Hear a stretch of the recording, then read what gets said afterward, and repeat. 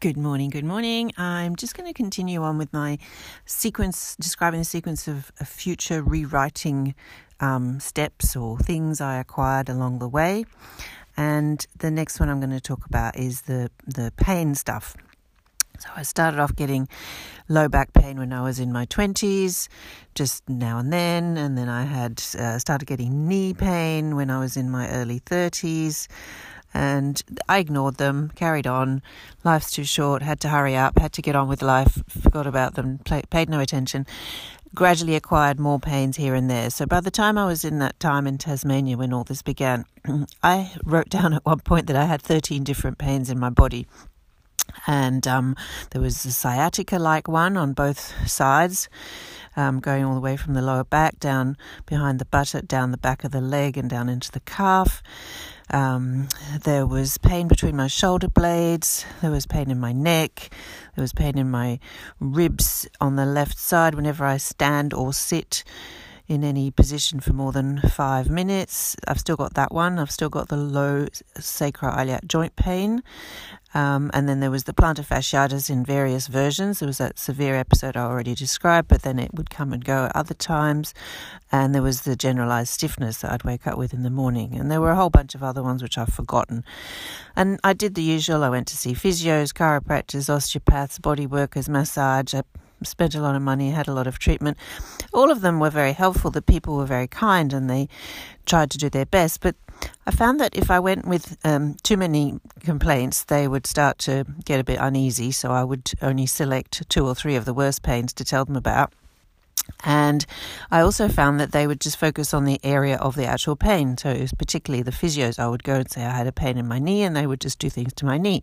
And I used to think, well, surely my knee is connected to my hip and my ankle and my spine. There might be other things going on in my body. And I can tell there are. I can tell there are restrictions and asymmetries and movement dysfunctions. But they never really address the whole body.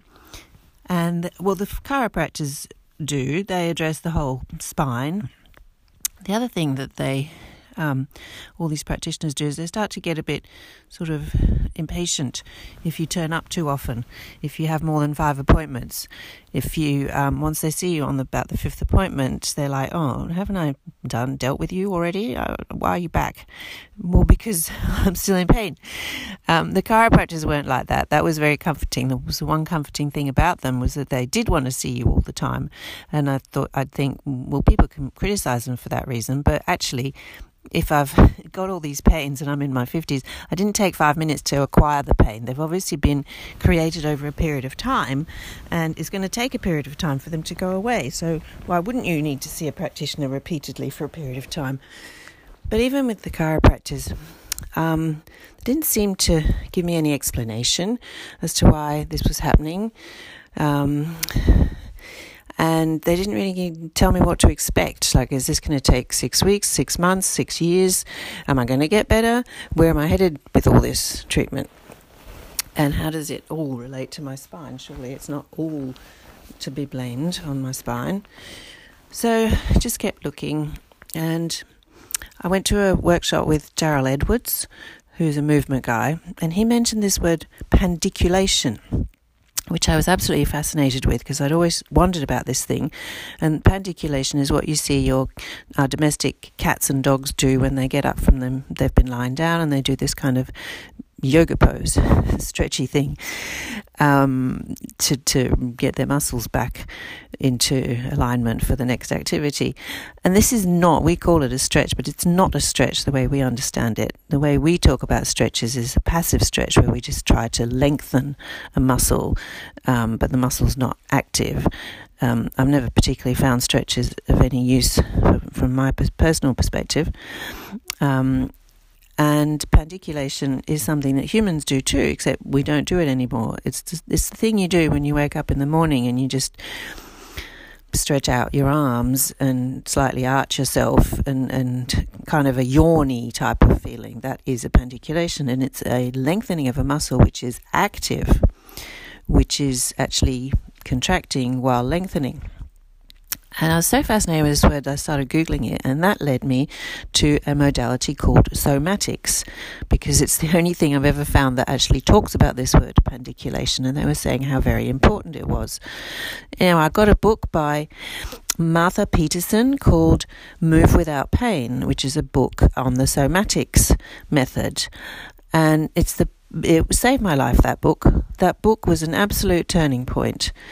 Because in the first few chapters, and there's not much writing, most of it is exercises described with photographs, but in the writing, she explained to me why I was in pain. She explained to me what I could expect, and she gave me hope. She told me about sensory motor amnesia, which is where, because we don't use all the muscles in our body to their full extent, our brain stops knowing that we have them. And so the sensory input from that muscle into the brain slows down or stops coming in, and therefore the brain stops sending instructions to the muscle because it no longer hears from it. It's like a long-lost friend you never hear from, or you don't write to them either. And so you're not using all these muscles and your brain doesn't know you have them. And she proposes that that's really what is at the root of most of our physical deterioration. It's just lack of use. And she gives you all these exercises which help to bring that back. And it reminds me of that experiment someone did where they taped the fingers of a monkey or an ape, I can't remember, together, two fingers together. They mapped the area in the brain that each finger has, and then they taped the fingers together and left them there for 3 months, and then they mapped the areas in the brain again, and the areas in the brain after the fingers had been taped became one and the same, so the brain could no longer distinguish between the two fingers. And often when we move, we don't distinguish between parts. We move several vertebrae all in one block as if they were one vertebra. And so our brain eventually concludes that they are only one vertebra. And then we lose the ability to move them because our brain doesn't know that there's more than one there. I went and did all these exercises. There were about 25. I started doing the first exercise every day. It only took about 3 or 4 minutes, and then after 3 or 4 days I added the second exercise, and that took another 3 or 4 minutes, and then I added the third exercise, and over every 2 or 3 days I would add a new exercise, and then at the end of it I was taking about half an hour to 40 minutes in the mornings to do these. It absolutely revolutionized my concept of my pain and got rid of a lot of it. I'm not saying it happened overnight. Pain is not something that just vanishes, although actually that can happen.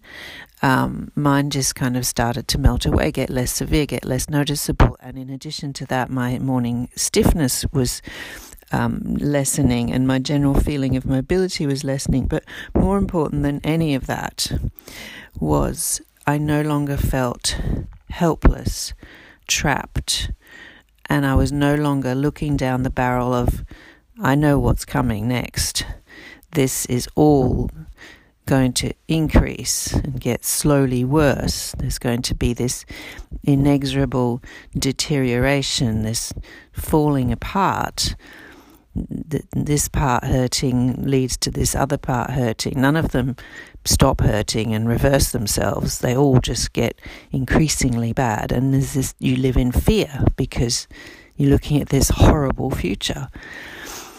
And that changed my attitude completely. That was the first thing that really made me think, wow, if I can help my situation just a little bit in this amount of time, and I can feel a little bit better, that's proof that I can just continue to do this and I can get better again and better again.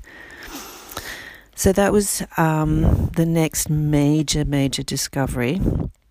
I actually did look into training to be a somatics practitioner, and I went to one of the workshops and I saw a practitioner for a while, but they're quite hard to come by. There's not that many in Australia. There's quite a lot in the US. But through that, somehow I discovered Feldenkrais, and I don't actually remember how I first found it. And as soon as I did my first ever Feldenkrais lesson from an audio recording, I realized they were extremely similar, if not almost the same. And I then discovered that somatics was invented by Thomas Hanna, who was a student of Feldenkrais or a practitioner of Feldenkrais before he invented somatics. So they are very similar. And it's extremely similar. There are differences, of course, like all these things, but they both are fantastic in similar ways. So that is when I discovered Feldenkrais, just because it was more accessible to me rather than me have to although I could have just carried on just doing it myself from the book and I would have continued to get better. That would have been a much cheaper and much simpler pathway if I had simply continued Martha Peterson's book and done those exercises every morning for the rest of my life. I would have just continued to get better, but it's in my nature to look into things deeply and to expand my range of looking into them into other related and allied things. And a friend of mine had been doing Feldenkrais and said that he had done this challenge of 60 days in a row. He did one lesson a day and suggested the challenge to me. So, of course, I took it up. I went to a website called openatm.org, where there are dozens and dozens of free Feldenkrais lessons, audios. They all last an hour, but by then I was in my routine of doing the somatics, so it was no big stretch to change that to an hour of Feldenkrais. And I started doing one lesson a day from that website, and I got even better. It's hard to, it's not a thing I can say, well, first my knee pain went away, and then my left foot pain went away, and then my low back pain went away. It didn't work like that. But what I did notice was I started to get more information about my body and how my body moves.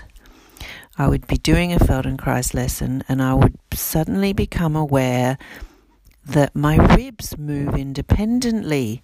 They're not this fixed wire cage that's nebulous to me and obscure, and I don't exactly know what shape, and I know anatomy, but it doesn't help when you're thinking of your own body, when you're conceptualizing in your mind the shape of your body and how it works and what parts move against what parts. And that's what Feldenkrais has done for me over the last 4 years, is dramatically increase my understanding of what I'm made up of, what parts slide and glide on each other, what parts don't, and that my ribs move independently and are squishy and bendy and flexy, and a whole bunch of other things. I've entered the training program, which I'm actually going to be finished with in 4.5 months. I'll be a Feldenkrais practitioner.